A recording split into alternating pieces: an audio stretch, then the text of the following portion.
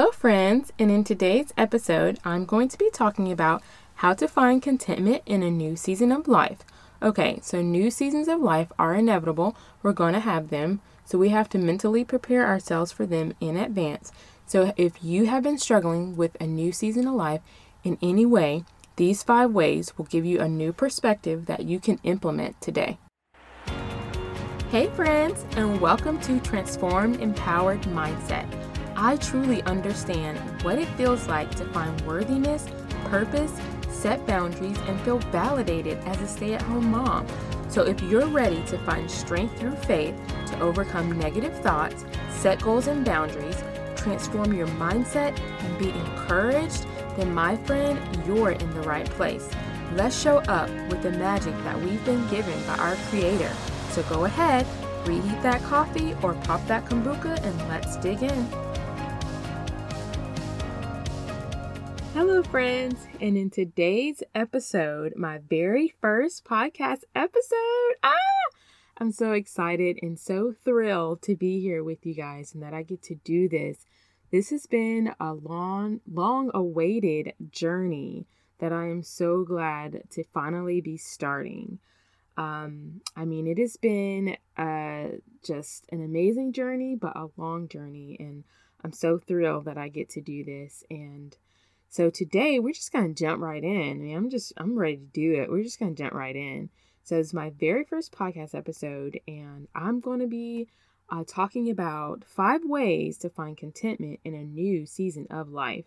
And I'm sure we all have found ourselves in new seasons of life, some that we wanted and were expecting, and then some not so much. We weren't looking forward to them, and they just bam, fell in our lap. They were just there. We were like, okay, just got to deal with this. What do I do? So 5 ways to find contentment in a new season of life. Number 1, I learned to stop comparing myself to others. So just stop comparing yourself to others, man. Save yourself big time. Don't compare to yourself to others, and just ways that I have learned to not do that is just, I had to really stop scrolling through social media for one, and oh, my friend's doing this and look at there. Man, I thought I would be that far by now, but I'm not. And just really keeping my eyes focused on those things that were my dreams and my desires and passions that I had for myself to do, and just stepping out in faith and just doing those things. And, however long it takes me to get there is my path, my way that is different from someone else's. So there's no specific time limit on how long exactly it's going to take me to fulfill my dreams versus someone else's, and how long it takes them.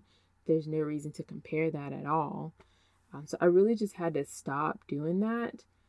And I found myself in the season of life where I worked corporate world for 11 plus years, and my husband and I wanted to expand our family.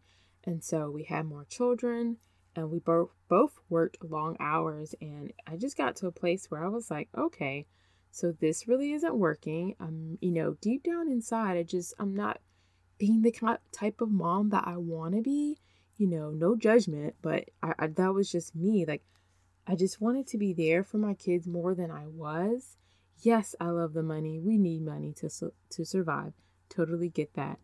However, inside, I was just not meeting those mom milestones that I really had for myself and that I wanted to meet.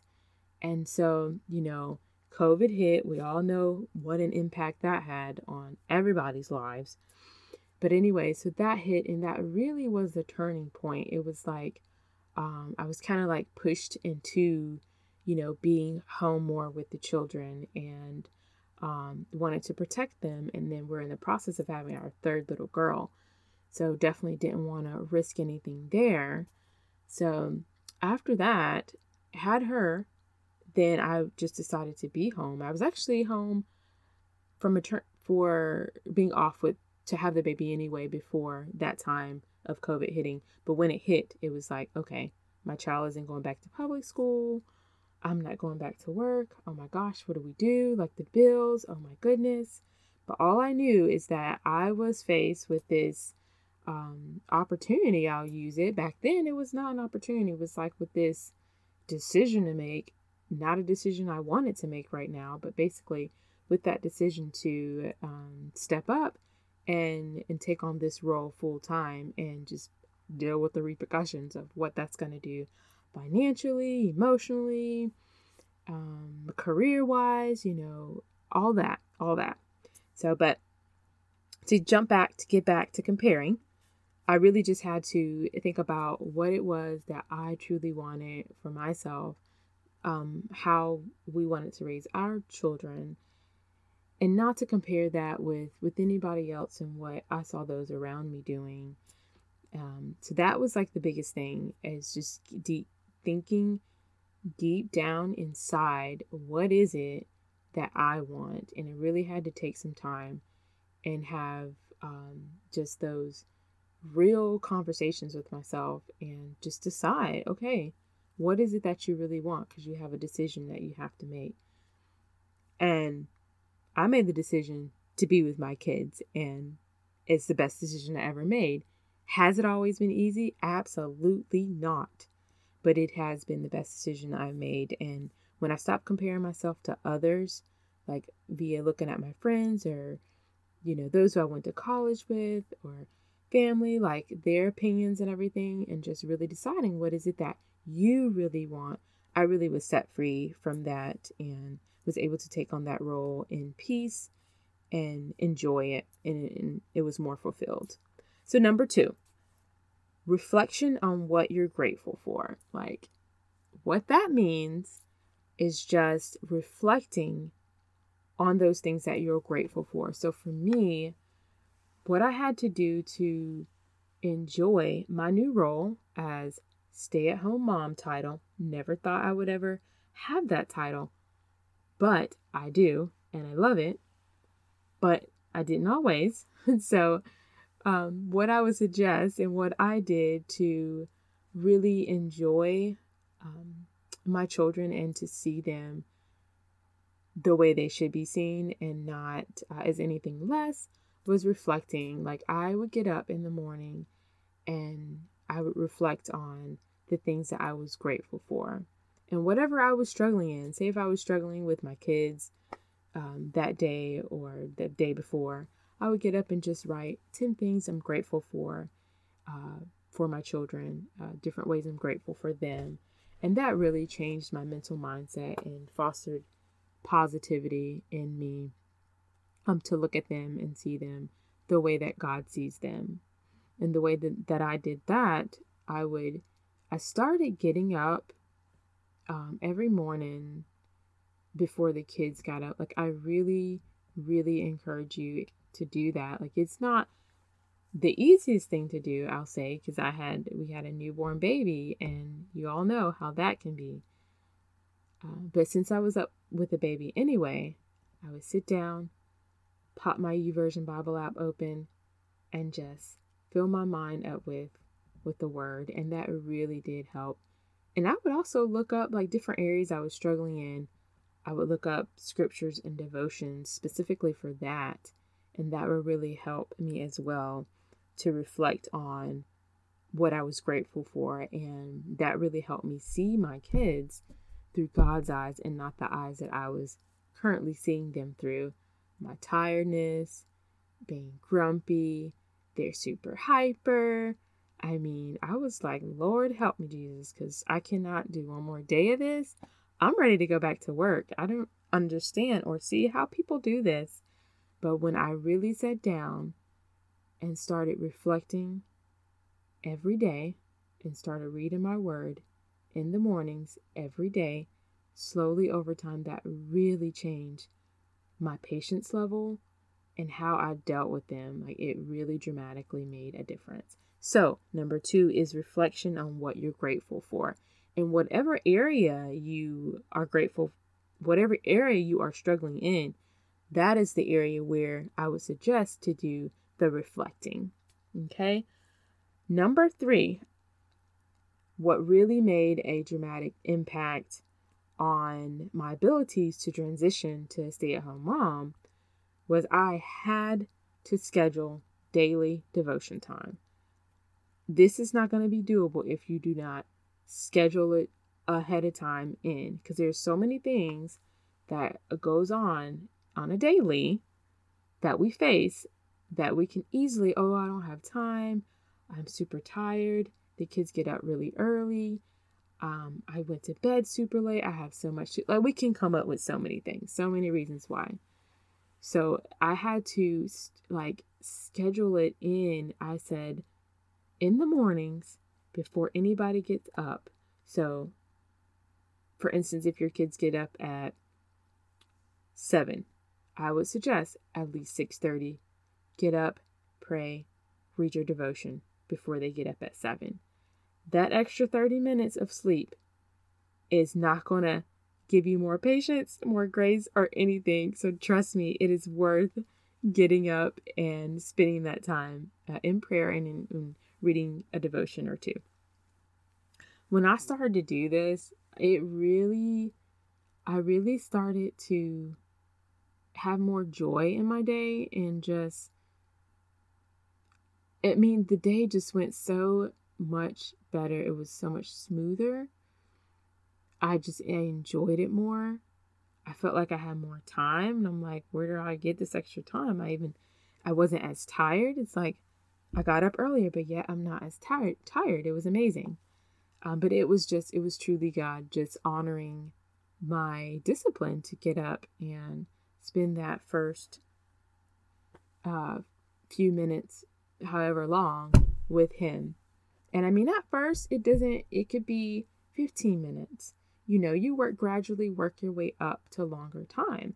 And now I'm like up to an hour, but it was definitely gradual. It was 15 minutes.